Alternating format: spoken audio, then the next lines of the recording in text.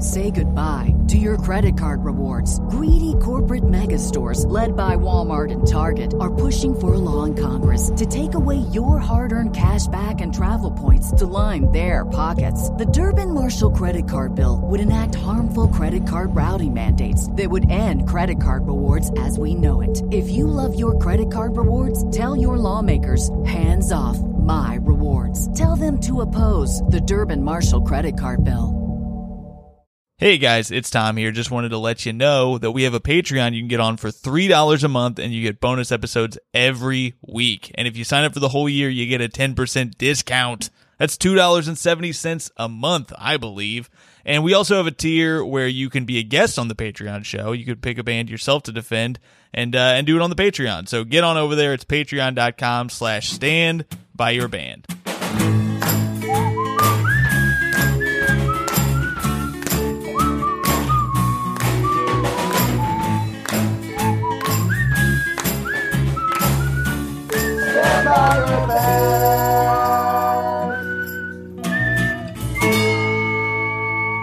Hello, everybody, and welcome to another episode of Stand By Your Band. I'm Tom Takar, the Wolf of Dog Street, joined, as always, by the Prince of Snarkness himself, Tommy McNamara. How are you, Tommy? I'm very good. I'm very happy to be here. Episode 200. A lot of people said we'd never hit 100, and look where we are now, huh? It turns out if you don't mind making very little money, you can do a podcast as long as you feel. But get on that Patreon, people. $3 a month. I saw something on the way here that changed my life. On the way back from playing basketball today, I saw a van that said "Praise Jesus." The J was just fully gone, so I have a new Lord in my life. I'm going to try out Jesus and see how that goes. And I'm thanking Jesus for the guest that we have today. We're very excited. For our 200th episode, we decided to bring out the big dogs, pull out the big guns. We got Todd Barry here today. How are you, Todd? I'm all right. How are you?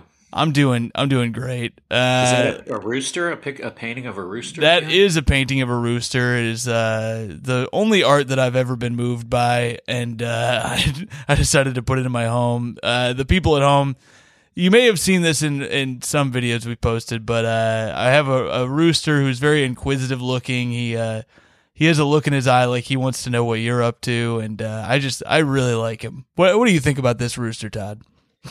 Oh, I like it. It's very striking. So everything else is white, and then you have this rooster picture. It pops. Yeah, it's something that my fiance does not want to be a centerpiece of our home any longer. How much did you pay for it? This was a gift that it was. I want to say it cost like $60, and I got it. It was at this shop in Chicago that my mom would always want to go to whenever we would visit. And every time we would go to this little store, I would admire this painting and this print that I really liked, and it was just a little too much. They had this guy and they had this cow that had the same vibe, but I liked this rooster a lot. And for 2 years, we went to this shop once every 4 months or so, and every time I would admire it. And then one day I was meeting my mom and uncle for lunch in Chicago, and my uncle had this painting, and he goes, "Check out what I just bought. Isn't this crazy?" And I was like, "I love that thing."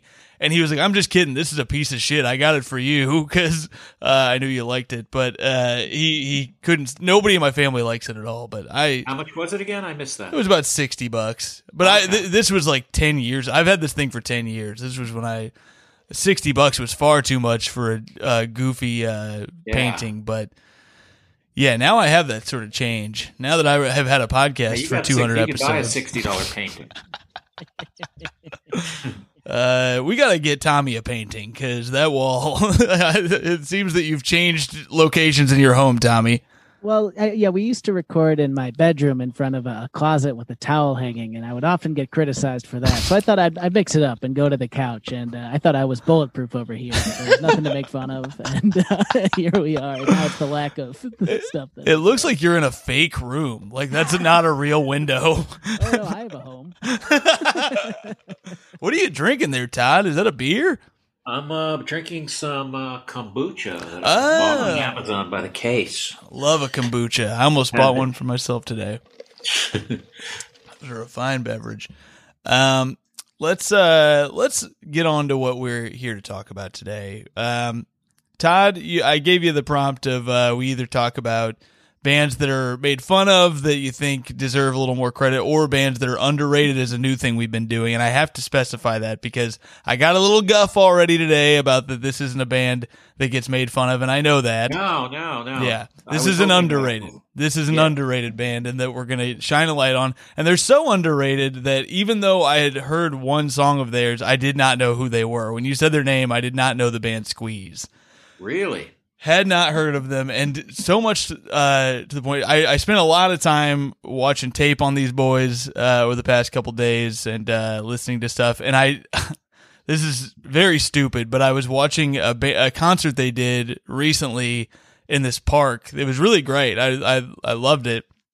Very pleasant. But they played the song "Tempted," and then they introduced the band during the song "Tempted." I was like, that's so weird that they would do that during a cover, because I didn't think it was. I did not know that was their song. It's not a cover. No, I know it's not now. But. Oh yeah, okay. I was all excited to correct you, call you a dummy.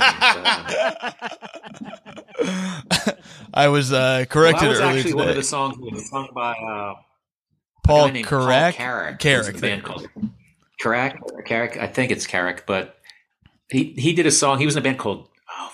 Was it Ace? Was he from Ace? They did a song called Ace. Yes, they did a song called "How Long Has This Been Going On," and that's him. So I don't know if he was. I don't think he's not an original member of Squeeze, but I think that might be their biggest hit. Yeah, that was the only song I knew by them when the name was mentioned. Yes. Wow. Was he the one who replaced Jules? He may have. Yeah, he may have replaced Jules Holland. Yeah. And how long will this go on is also the running song of this podcast. 200. Yeah, I'm already looking at my watch. I'm like, But yeah, Tempted is great, and I did not realize it was theirs because it wasn't on your playlist. So I was like, and whenever I told people we were doing Squeeze, they were like, they would always name the same song, which was hold on, I gotta find it, "Pulling Muscles" from The Shell. And so I was like, I'd never heard that before. So and if that's the song they're all naming, that must be their biggest song, but not the case. I don't know. I could be wrong about that. That might be their biggest song, but I'm just guessing. I think Tempted, you guys want to guess where that is their first song to chart in the U.S. You guys want to guess where that bad boy charted? I think I know. So it was 1981, if that gives you anything. 25. Okay, what do you got, Tommy? Well, I am feeling like a moron because I thought it went number one. Maybe it went number one in the UK. I don't know but yeah, what was it? It did not go number one in either of those places. So you certainly sound like a fool now. It charted at 41 in the UK and 49 in the US, which blew my mind. I would have thought that it was higher too. And if I was smarter, I would have looked up what did chart higher that year, but I did not do that. I'm surprised it wasn't more than that. But then again, it's not like Top 40 is full of great songs all the time. So true. That's a good point. That's a great point. That is a great point. They probably just had some Michael Jackson up there, some dog shit. So what is your history with the band Squeeze? Were you into them from the jump? What's the story? Well, I guess it wouldn't be from the jump. I think when I became sort of cool in like 1979, I went to I lived in South Florida, and everything in anytime someone came to South Florida, like New York, everyone comes to New York. You don't you find out you missed a show. You know what I mean? Like every day you could miss something. There, if I went to see Blondie and a band called Rockpile, which is Nick Lowe and Dave Edmunds and a few other guys. And it was a place called the Sunrise Musical Theater, which is where I ended up graduating high school, actually. But it's sort of outside of Fort Lauderdale, Florida, in suburb, like in the middle. Far, like almost in the woods, practically. There was no woods, but it was just in a big field, and all of a sudden there was this little 4,000 seat place. So around that time is when I started getting into like British power pop and and things like that. Although Blondie is not a British band, but Rockpile was. And then oddly enough, this is my one Squeeze encounter. I just looked up. They played the same place in 1988, the Sunrise Musical Theater. I just looked that date up, and I was like 23 years old. And a few days later, I was walking around. I may have been substitute teaching, but I was walking around the Galleria Mall in Fort Lauderdale, and I see one of the dudes from Squeeze at the information desk asking a question. And you making popcorn over there? Sorry. No, that's my cat in her tunnel. The idea, that's part of the allure of that, is that it crinkles. Yep, the allure. It's so loud. If she starts using the wheel behind me, that's going to get crazy loud. Game over at that point. So anyway, she hasn't used this tunnel in a while. Also, she's like, this is a good time to start. She's being cute. Now she's just sitting in it. All right. Just stay right there and be cute. All right. So anyway, I saw someone from Squeeze who I thought was Chris Difford. Like, I'm usually good about that kind of thing. Like, I know either I'd say I don't know or I know who a band member is or whatever. So I saw him going to a bookstore, and I kind of followed him in. Not in a creepy way, just although that does sound creepy. I went into the bookstore, and he was sort of hunched down looking down at these magazines. And I was like, Chris? He goes, Glenn. And I shook his hand. He gave me a nice firm handshake. And then I just did the thing. I mean, I was young and dopey. And also, you don't see it's not like you walk around the Gallery Mall and see, I'm going to look for celebs. I'm going to look for power pop celebs. And so I kind of just started that. I did a thing where, I've experienced this now that I'm massively famous, but where just someone lingers too long and they're not a jerk or anything. And I remember telling him a story. I go, how's it going? Do you have fun at your show? Yeah, it was good. And he goes, yeah, I'm just looking for something to read on the flight home. And I was like, okay. And then I told him the story, which is true, that apparently David Lee Roth got in trouble for stealing a magazine from the same bookstore. Wow. And he's like, oh gosh. And then I was like, all right. And then he just kind of stood up and goes, well, cheers. I was like, and then only like years later, I was like, I think I may have been a little bit annoying. That is so funny that you say that, because I have a similar story with the celebrity in the story is one Todd Barry, where when I was 23, I would have been in Indiana. Again, a place you don't see people a lot, and especially in Bloomington, you don't expect to see people you recognize from the TV. But I remember I was working at the hospital, and I spotted you, and I was like, it just was like, I knew you were at the Comedy Attic that weekend, but I wasn't expecting to see you at my job. And then I just waved at you, and then I was like, I immediately was like, that was a weird thing to do. I don't know you at all. And then I was like, hey, how's it going? I'm a fan or whatever. And then I asked you what you were at the hospital for. And then I panicked because I was like, you're not supposed to ask people that. And I was I don't remember going to a hospital in Indiana. Yeah, it was severe brain trauma that brought you there.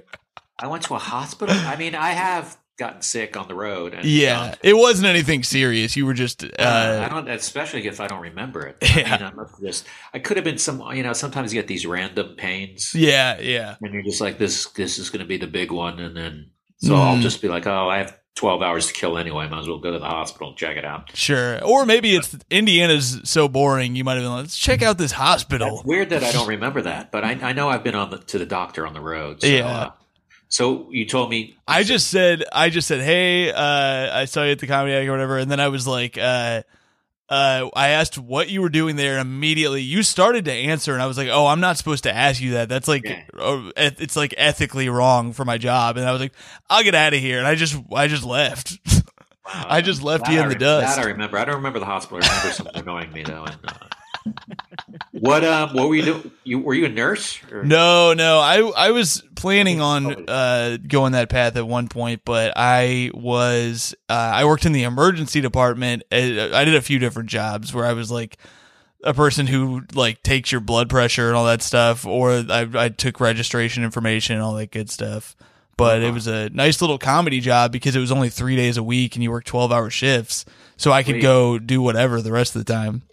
Did you see? I'm sure I've asked you this before. Have you seen Mellencamp around? So I have not seen Mellencamp around, but he is famously, and if you don't want this in here, I can edit it out, but I say it a lot. He's famously a huge asshole and like bad tipper type of guy who like eats at Chili's with his family and pulls like, this is a story my sister told me that I really love, which is that I'm sure I've told this on the podcast at some point, but do you know what Shoe Carnival is? No. It's like a shitty chain shoe store. It's like Rack Room Shoes type place. It's like it's like yeah, except for worse. It's got Carnival in the name, and they don't have shit. And he went to Shoe Carnival, and he wanted a certain size of shoe, and they were like, "Oh, I'm sorry, we don't have that." And he said, "Do you know who I am?" At essentially a Payless shoes, he pulled a "Do you know who I am," which is just unforgivable to me. I feel like a lot of "Do you know who I am" stories are not true, because I actually had someone write to me once, and they claimed I went into their girlfriend's store and said, "Do you know who I am?" Like, I just walked into a store and said, "Do you know who I am?" Do you know where I am? Like, there's no. That's something I would say as a joke if I was in the middle of a conversation with someone. But the idea that I just walked in, said, "Here's the way I walk into stores. I walk into stores, and I don't just look for what I want to buy and buy it. I go, do you know?" It's just fucking absurd. Although with Mellencamp, it may have been true. I think it's true. The only reason I think it's true with Mellencamp, if it was like an isolated story, I would go, "No way, did you see that?" I mean, it was my sister, so you're really calling. You're questioning my sister's credibility here. I don't quite appreciate, but no, I'm kidding. That might have even been her secondhand story. So, yeah. But if it weren't combined with all the other ones, people around town do not love Mellencamp. But he did bring Meg Ryan to our town, which is fun. So I do like that he shops at a shoe carnival. Yeah. Yeah, he lives like not it seems like he does not live an extravagant life from the fact that you could see his family at Chili's. That's weird that he they didn't have a size, and did he think going, "Do you know who I am?" would suddenly go, "All right, we got your size." That's what I mean. It's like, we have a Bloomington celebrity closet back here. There's so few people. It's like Bobby Knight or like him. And we'll turn this size 8 into a size 10.5. We have a cobbler back there for special occasions. But no, I have not personally seen him, but I do. Every time I go back, I kind of hope for a run-in, or that he'll somehow end up at the Comedy Attic. I was just saying the other day, Jesse Eisenberg lives there now, and he goes to the Attic sometimes. I did a show with him there. Oh, really? Wow. Yeah. The old. Yeah, I know him. Do you know who we are? No. But yeah, it's quite a town though. It's weird that we have just a celebrity that lives there though. We should listen to some music here. I want to get into some of this playlist. Oh, is that the way we do it? I don't know how this works. Okay. We'll just play some clips of these songs and go down and talk about why they're on here and all that good stuff. So basically, the idea is that for people who don't know this band, or for people who maybe question why this band. They don't think that this band deserves any more success than they get. This playlist is kind of a way in for them, a way to check them out. And I left off Tempted just because I thought it was so played. I thought it'd be more interesting. I think you're right. So tell me. So this is a new cable here that I got. So let me make sure you guys can hear what I'm playing here. Whoops. All right. So this is Pulling Muscles from the Shell. Yeah. Can you hear that? Oh, hell yeah. Pulling muscles from a shell. Pulling muscles from a shell. Shrinking in the sea so cold, topless ladies look away.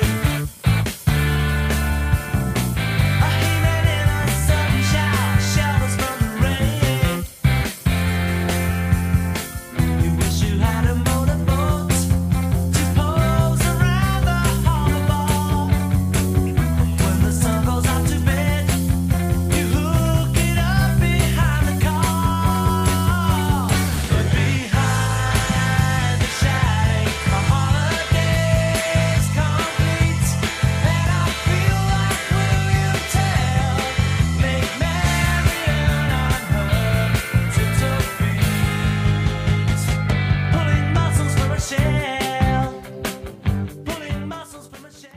Yeah, it's just such a like smart person song without Yes. being pretentious.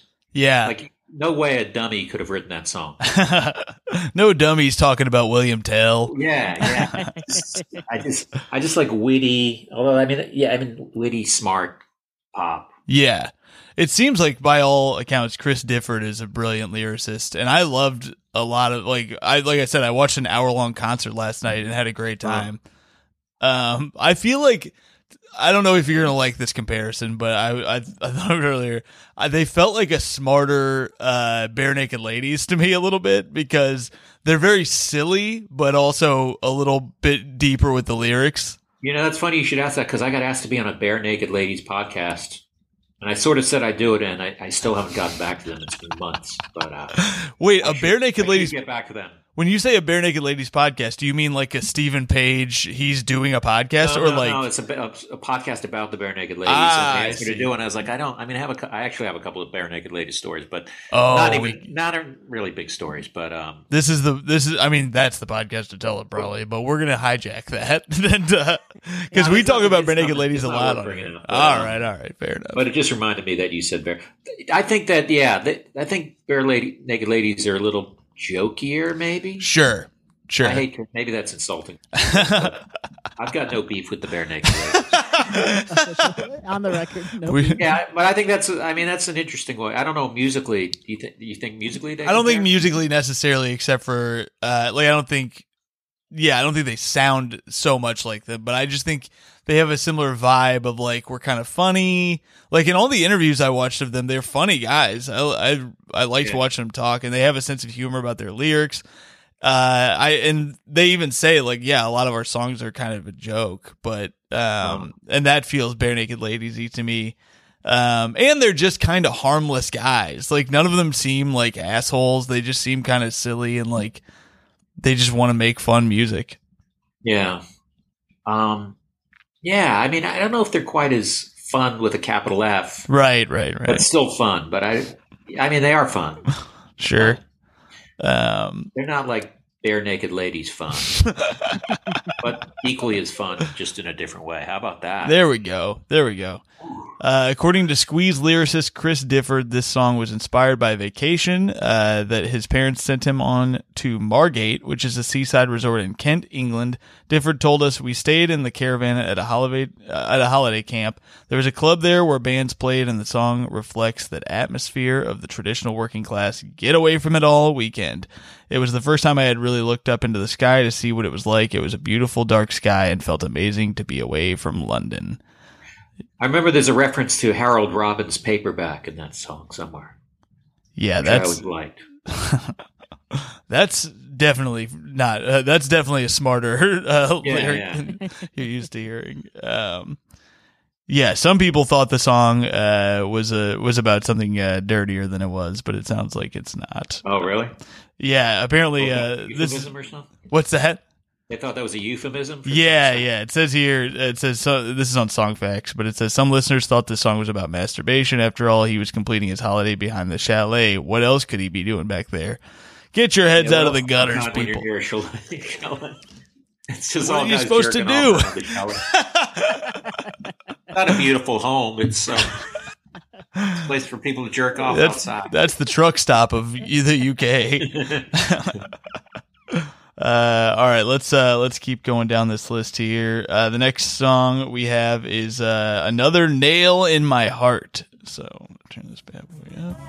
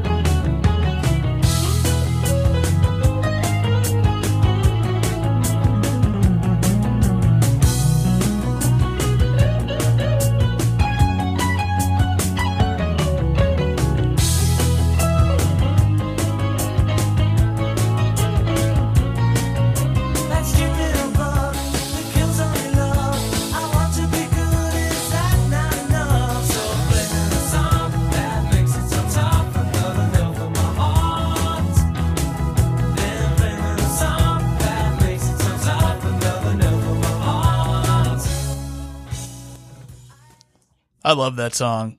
It's a good song, right? That's a fun song. And apparently Difford doesn't really like the lyrics, but I think it's great. What does he say about that? It just says Difford has expressed disappointment with the lyrics on this song, though he praised Tilbrook's solo, which the solo is sick, but Yeah. I like the lyrics. I think it's good. I like there's some good cymbal crashes in there too. Mm-hmm. Yeah, that is a sick song. I like that one a lot. What does it mean though? It's about I mean, I think that one's a little more direct than pulling muscle. Wait, what was the other one? Yeah, Pulling muscles from a shell. Yeah, I think is. I mean, Another Nail from My Heart is pretty. I think self-explanatory. Yeah. The topic, as usual, is a cocktail of love lost and heavy drinking, culminating in the memorable chorus, and here in the bar, the piano man's found another nail for my heart. Just a simple drinking song. I like that. Crack a kombucha and put that on. All right. Song 3 here is Vicky Verky. Oh yeah. Here we go. Let me skip forward a little bit. As him and her, they're lying, hand in hand they whisper, "You're my missus, I'm your mister." The moon was white and virgin, and she was on the turning. Remember your first nibble, when best friends were so little.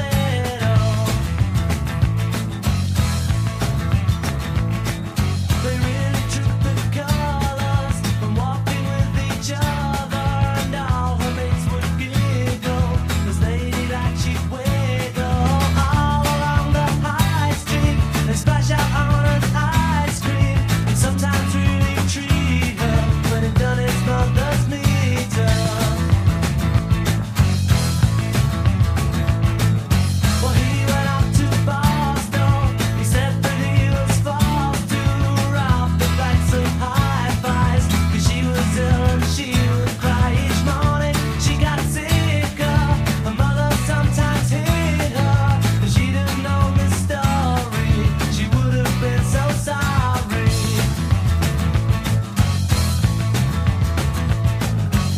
He received a letter and a bill. There was nothing else to do but get rid of it. Lonely in his dormitory, he'd sit and stare. Is this for real? Or is it really fair?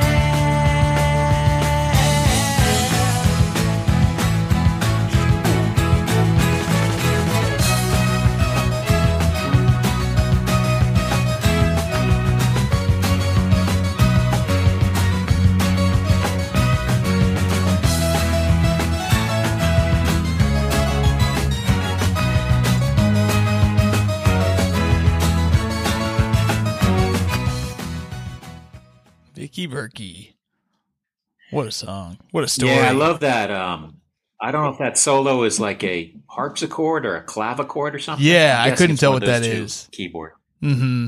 But I love that song because it's got an interesting song structure, and it's just kind of like, it seems like it's about to kick into a chorus, and then it just goes another round. Yeah. I mean, I'm not an expert in talking about songs, but it's definitely a different song structure. But I think that's like a song on every mixed tape or CD that I've made for someone. Mm-hmm. If I put that on there, it means I like you, and you're gonna break up with me. I like to put as many songs that include abortion into playlists. Is that about abortion? That's what all the song meaning stuff. So I was reading people arguing about the meanings behind this song, and now it's disappeared. Let's see here. It's two different people were like the first comment is this is from Just a Phase. It says, great song. It's about this young girl and her older boyfriend, and they love each other. They decide to have sex and she gets pregnant. He's away at the military and gets a letter about it and how she's getting an abortion, and by the end of the song they still love each other. And then there's another comment that also echoes that. I don't think the word is quite in there though. The word abortion is not. Yeah, I don't out. think they. I don't think they spell that out in Well, there. the title makes it so clear. Yes. Vicky Verky. You just know. Well, yeah, that there's something really passionate about that song, Mm-hmm. which is why I've shared it with so many women around the world. So many women have received a letter in the mail from Todd Barry. Um, That's very interesting. You still make it? Do you make a playlist for a lady in this day and age? It feels like that's kind of. I have in the past couple of years done it.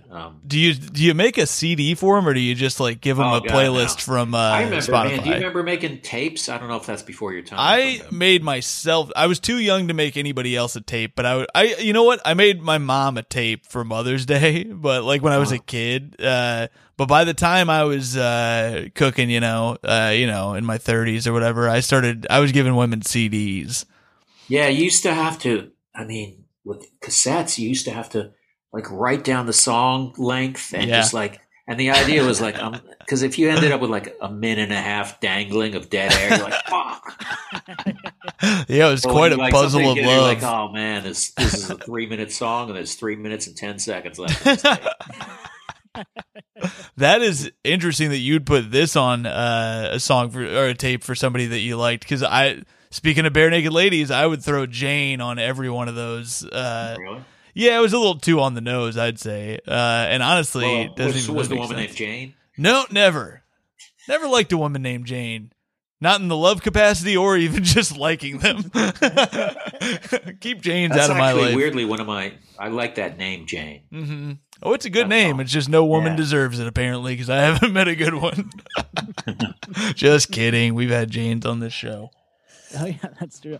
There was a good origin story for this band that I found when I was doing my little research, which is that Chris Difford says that he stole money from his mom's purse to put a card in a candy shop window to advertise, asking a guitarist to join his band, even though he didn't actually have. He didn't have a band. He was lying. Songs. Yeah. And then Glenn was the only person who responded to the ad. And that's funny that he would put that ad up, and it's kind of shaky, and then it's like the guy's actually super talented. Yeah, it all worked out. Really good.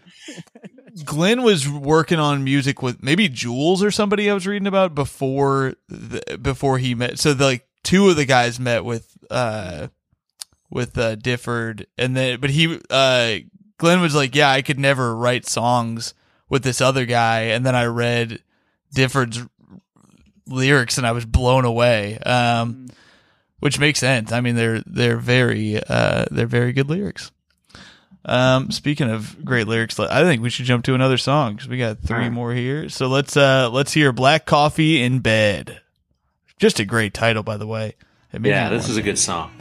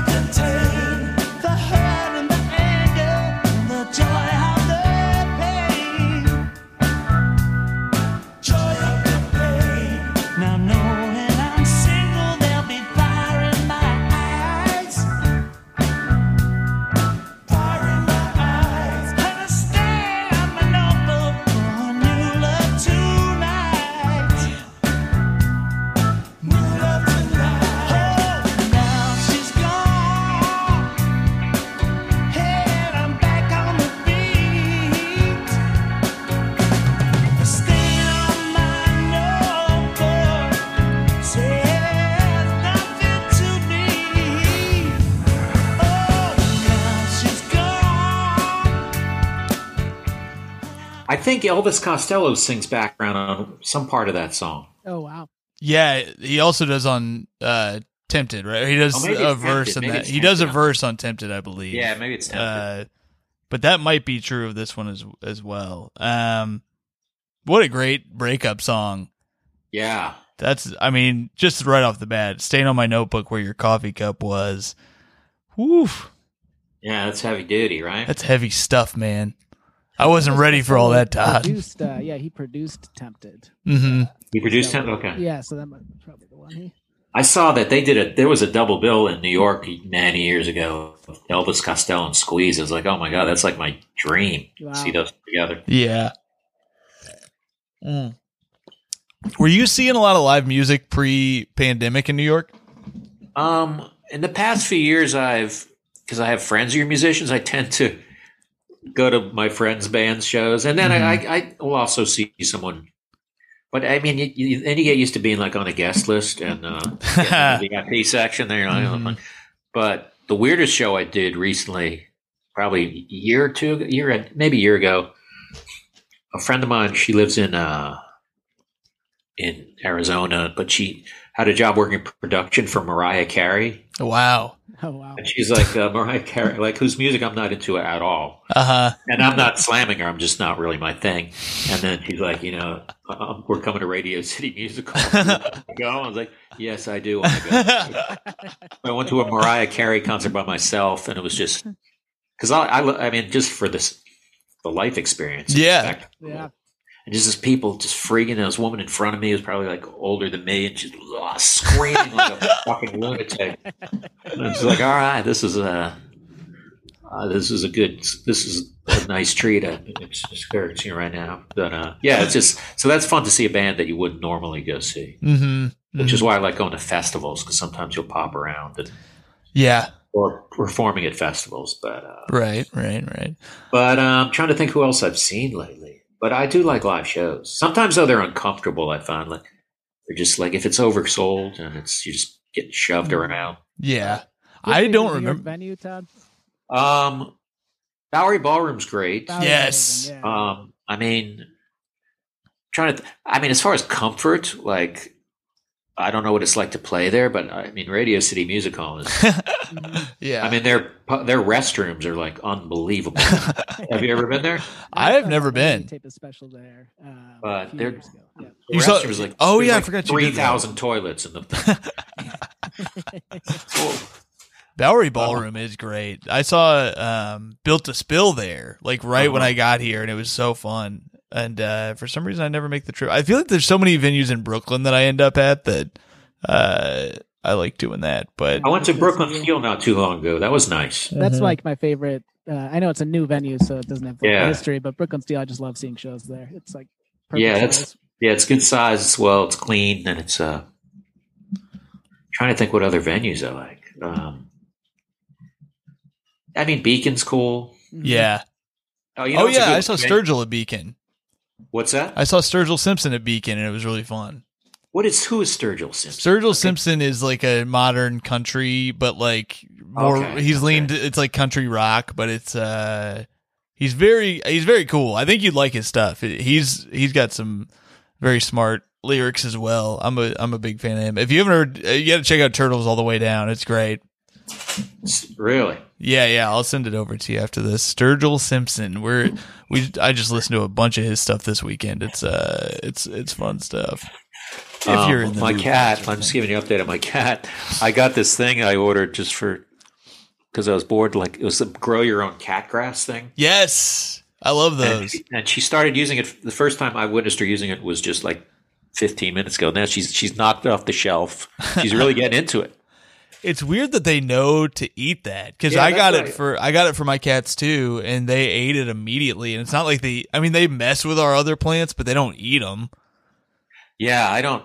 I mean, you got to be careful with cats and plants. I know. I know. Well, you have to look out for which ones that are there's poisonous to definitely them. pet safe. But we're going off topic. But yeah, I mean, I also find this is something no one agrees with me. I can't get people to agree. I think concerts are too fucking loud. 99%, like painfully fucking. Yeah. But you're not supposed to ever admit it. You know what I mean? Then you're like, oh, grandpa. Because you'll see like, the drummer has this little maneuver they do on the hi-hat. It's like and that's lost. It just looks like they're moving their arms. It's been so long now that I can't remember that. I always end up being further back anyway, so for me it's not that crazy. But that might be part of it, is that it's so loud that I just naturally I also stay have in the sensitive back. ears, but But I did a show with I know Jay Mascis a little bit. Yeah, I love Dinosaur Jr.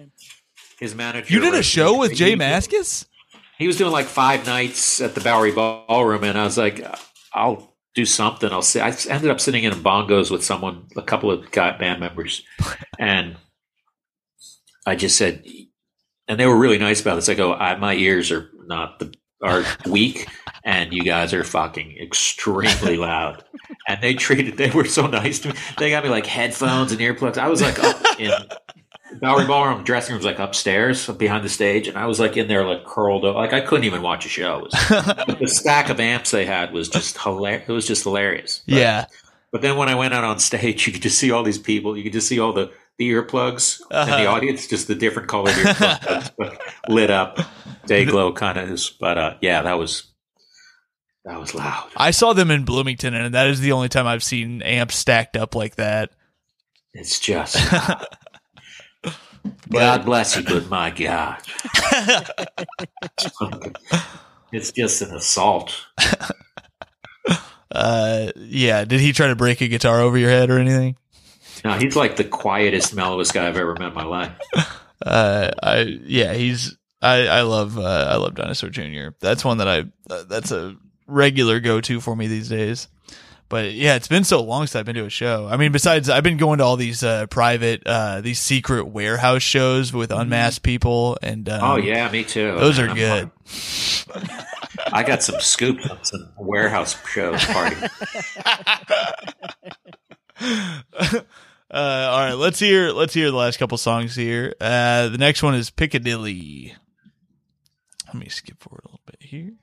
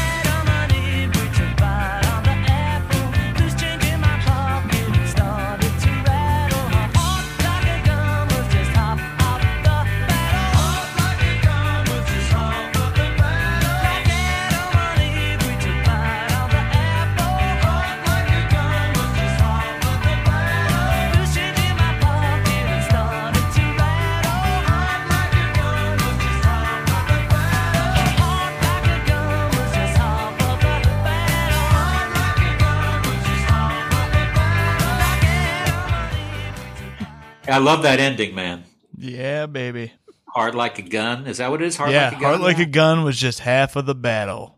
So good. So good. That's another Costello one. He produced it? Produced, yeah. Written by Glenn Tilbrook and Chris Difford. I love their voices. Yeah. And they sound good like now. Like watching that show, Glenn's voice is incredible. Yeah, is that the reedy kind of super? Oh, Glenn's voice. Glenn's voice is still incredible. Yeah, he was. It felt like he was, taking lead vocals on most of the songs that I was paying attention to. He generally did. I believe. But I like it a lot. Yeah, but I like the way that song just kicks into that hard like a gun. It just really just keeps pushing it. Mm-hmm. You have to listen to the song to know what I'm talking about. I know we just did. I was going to say, I believe that's what we just encountered.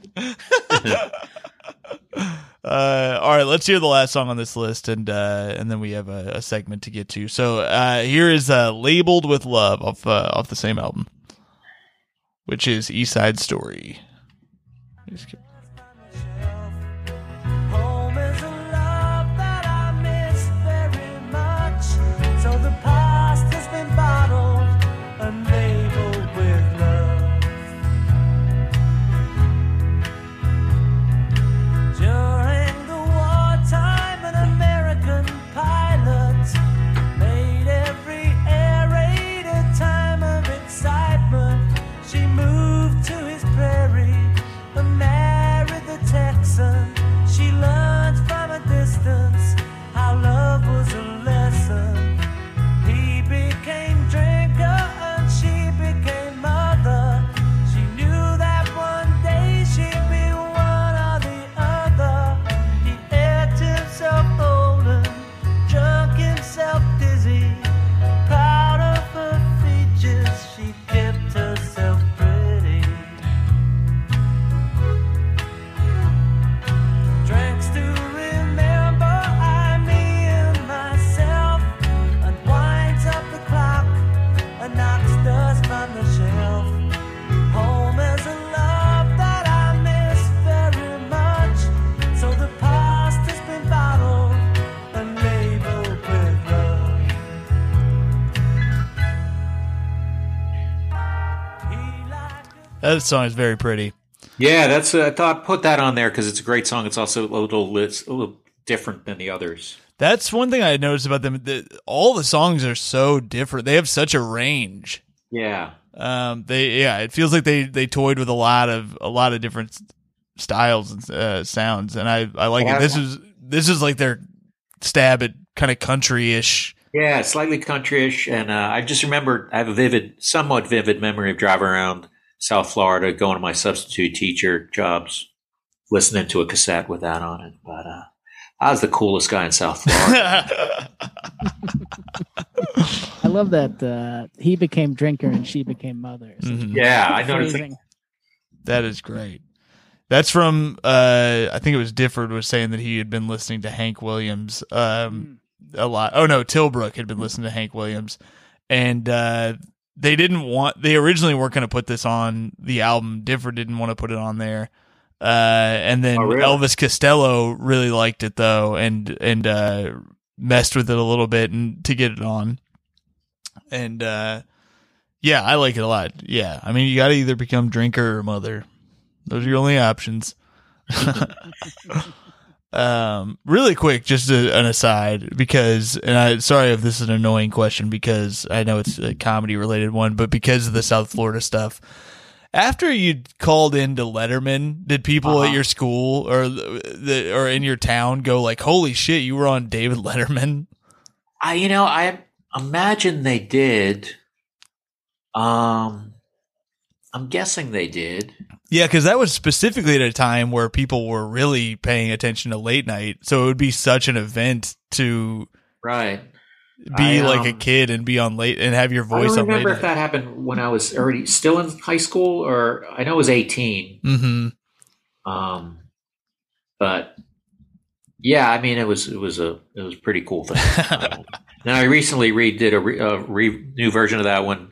I ended up on Jimmy Fallon's hashtag game the other night. I saw that on Twitter. Yeah, That's that was awesome. great. I love that.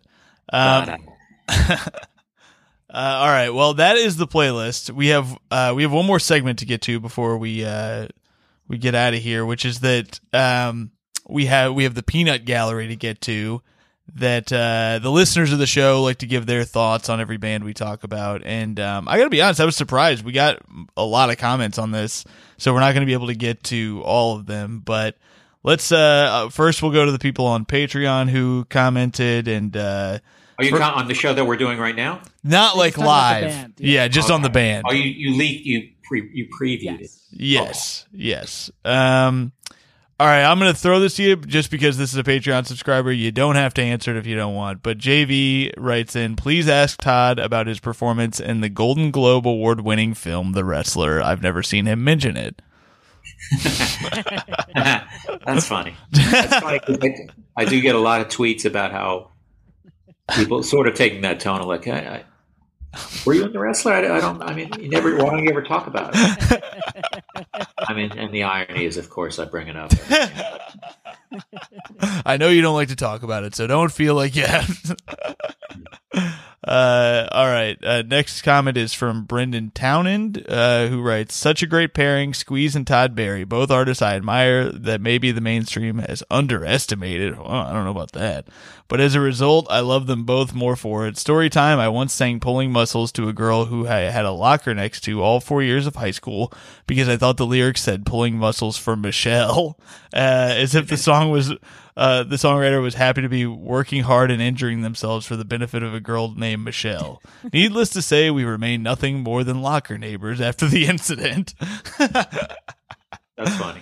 That's funny because that's like some pre-internet shit where you're like, yeah, Pulling Muscles for Michelle. Right.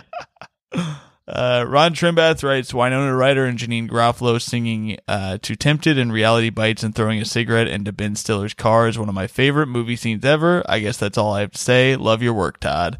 All right. Thank Thanks, you. Ron. Tommy, did we get any on Twitter? Yeah, I'll read a couple of the Twitter ones. Max Power said very underrated. Cool for Cats is a fantastic album. Chimple Sticks. Oh man, now I'm remembering other songs I could have put on there, but you only gave me 6. So. Yeah, that's right. 6 is all you get. Chimple Sticks said excellent band. First album I ever bought was a copy of Singles 45s and Under when I was 7 years old. They're a very underrated band from that era. Very British, so it'll be interesting to hear your guys' take on them. They are very British. I will agree with that. Yes. They're Do not you guys annoying. like them? Do you like them? I really like the playlist. a lot. Yeah, I like I said, I didn't see. This is we're saving that for the very last part. Oh, okay. That's what we get into right at the Okay. end. Don't jump the gun on us, Todd. Don't make it obvious I've never listened to your podcast. Yeah, right. You listen. Well, you used to call into the podcast all the time. Back when you were in high school. Yeah. Matt from your program said they were cool. I have a theory that Tempted inspired Tom's Diner and could be a cool mashup. And I thought that was so funny because I always associated those two songs together. I think maybe just because I used to listen to XRT in Chicago all the time, and those two songs were always in rotation no matter what year it The was. Suzanne Vega song? Yes. Yeah. Just those songs. I don't know why I always associated them together also. I got a Suzanne Vega story if you want to hear. Oh, Yeah. We were on a flight together back from Seattle. I just noticed her somehow. We're both in coach, and I tweeted out something. You could probably look up this tweet somewhere. I just said, if I don't remember, I'm paraphrasing, but it was like, if me and Suzanne Vega are at coach, who's up in first class? The Beatles and Chris Christie. And then she responded. She seemed nice. Hell yeah. Who was up there? No, it looks like this tweet has been wiped from the internet. I searched for it. I did find it, but Oh, you did? yeah, it's from 2011. It says Suzanne Vega and I were in coach on this flight to Newark. Who's in first class? The 7 justices of the NJ Supreme Court and Sting. All right. Is that all the Twitter ones? Yeah. Yeah. Okay. We have a few from Facebook that I'll read here. We got a lot. I'm not gonna read them all, but George Gordon, he says, can't wait to hear this. Take me, I'm yours, because I'll probably be pulling muscles from Michelle while listening. If you're wondering, Squeeze rules. Peter John Burns says the Squeeze 45s and Under album was the Carole King's Tapestries for my cohort of Gen Xers. I graduated high school in 86. Everyone bought that damn album, and if you refused, they'd send someone in to sneak a copy onto your shelves at night while you slept. Let's see here. Mary Houlihan says perfect band, and by all means, I'd love to hear you guys talk about them. Jared Dryden says Squeeze kicks ass. That's true. James Fritz says Up the Junction is one of the most perfect songs ever. That's a great made. song. That's one I could have added. Yeah, it sounds like you blew it here, Todd. No, I mean, I like all the songs. It just shows that they have more than the 6 that you No, there was some on that concert that I really liked that weren't on the playlist, and I was just trying to think of what they were because I didn't see song tracks. I just heard them. But that's all the comments I'm going to read. And again, get on that Patreon if you want your comment guaranteed to be read. And that brings us to the final piece of this. So you get to give your final thoughts on the band Squeeze here, Todd. What do you got? Well, they're smart, witty, power pop, but not jokey. If you're over 40 years old, you don't need to be sold on them, or maybe 45. But you younger folks might want to have a listen. Yep. Well, all of our listeners are under the age of 13, so I think they're also all a band that's like, they're, I think, underappreciated, but also more successful than 99% of the bands, you know. Mm-hmm. I think that's a good way. That's a good way to put it. And even in the concert doc that I watched yesterday, they kind of made reference to like, yeah, we're just still here trying to get famous, and it's like, yeah. I loved it. I liked the playlist a lot. Like I said, there were some songs on that live thing that I liked. I liked a lot too, and maybe more even. But I did like this playlist a lot, and I listened one of the ways to listen to music, which was driving today. And it was great driving around music. I really had a nice time with it. Very chilled out, and yeah, I enjoyed it a lot. I think I got to go 6 out of 6. I enjoyed it quite a bit, and no qualms with it. I wish I could figure out which song I heard last night that it came on right before Muscles in a Shell. That I was like, I love that song, but I cannot remember it. You can go back and listen to it and Shazam it. Yeah, I should do that. I'm probably going to right after this because I want to hear it again now. Tommy, what do you think? Yeah, I really love this playlist, and it made me think. I was like, I don't know why I never did do like a deep dive on this band, because I truly love that song "Tempted." Yeah, like the most casual thing you could say about them, but it was like I always loved it. And they are a band that's like played Madison Square Garden, so they're not like an unknown band, but it is one of those things I never did, and I wish I did. I love the playlist. I thought it was great. The one thing I wanted to bring up that I forgot is I watched an episode of their VH1 show Bands Reunited about them. Do you guys remember that show? I watched some of that last night too. And it's so funny because I forgot about that show, and I forgot that what happens in this episode is that sometimes they do the whole thing and then they don't agree to it. And it's just like a weird episode of television where they're all like saying positive things about each other, but then it's just this big letdown where you're like, oh, well, I guess that was a complete waste of time and energy. Really? The idea is that they will reunite at the end? Yeah. So that is so weird. Where they ambush each member of the band in wow. different places and try to get them to agree to do one night concert that VH1 will like pay for and put on. Oh, wow. And basically almost everyone agreed to it except Jules, who was like gave kind of a tentative, iffy yes. And then after it was like Jules did not agree. So we did not do it. What caused their breakup? The whole episode, and it's like, oh man. But I feel like they are technically still together on some level. They are. Well, they did. Yeah. Yeah, they did reunite after that, which is so funny that they didn't do it for the show, and then like they put out like 2 albums since then. Yeah. Yeah. That is interesting. I forgot. I meant to read about their breakup, and I just forgot to because I just watched a thing that was pretty recent. So I was like, well, they clearly got back together. And yeah, they talk so nicely about each other, except for when they're being silly and they say that they came up with every idea for the band or whatever. But yeah, the way they did the Glenn and what's his name? Chris talk about each other. It's such mutual respect, and it's like you really have to have that to make it that long, which is why I think our podcast is probably going to end within the hour. It's going to be your last episode. Yep. Todd, you also get to rate this playlist out of 6 because it's 6 songs. Well, I picked it. I'm going to go 6 out of 6. Not everybody does. All right. This has been so fun, Todd. Is there anything you want to plug on the way out? I mean, I just have my Netflix special that's been there a while, and Amazon Prime has a few specials. Mm-hmm. And then I got some tour dates, which hopefully will actually happen. I think they're happening. I think we're on the back end of this thing. Okay, as long as touring. I think by Easter it'll be over. By last Easter. Yeah, by last Easter we're done. And the Easter before last Easter. Well, yeah, check out Todd's tour dates. Yeah, I have a couple coming up. I'll be at Mohegan Sun April 22nd to the 24th, and the DC Improv. I think that's also like the 20th to the 22nd or something like that. So I'd love to see you guys in DC. That's going to be fun. I'll be in Texas at a Trump rally or something. And There you go. I'll be at Houston Riot in, I think, June 19th or 8th or 20th, and Louisiana as well. Tommy, you got anything? Yeah, this is an exciting thing that is just officially on the books. Me and Luke Moniz are going to bring back our old show, which Todd, you popped Hell into yeah. once. If you remember, we used to do in East Village, but we're doing it at the outdoor of the Bell House. Oh, wonderful amazing. Oh, wow. May 15th. Very excited for that. May 15th, Saturday night, 8 p.m. And we're going to have a great lineup, and I can't wait for that first like real thing on the books that I'm very excited about. Yes, that's awesome. Cool, man.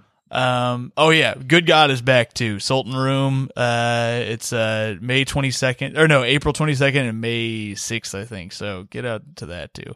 All right, guys, we're out of here. Thanks so much, Todd. Thanks, man. Keep it See ya. crispy. Bye.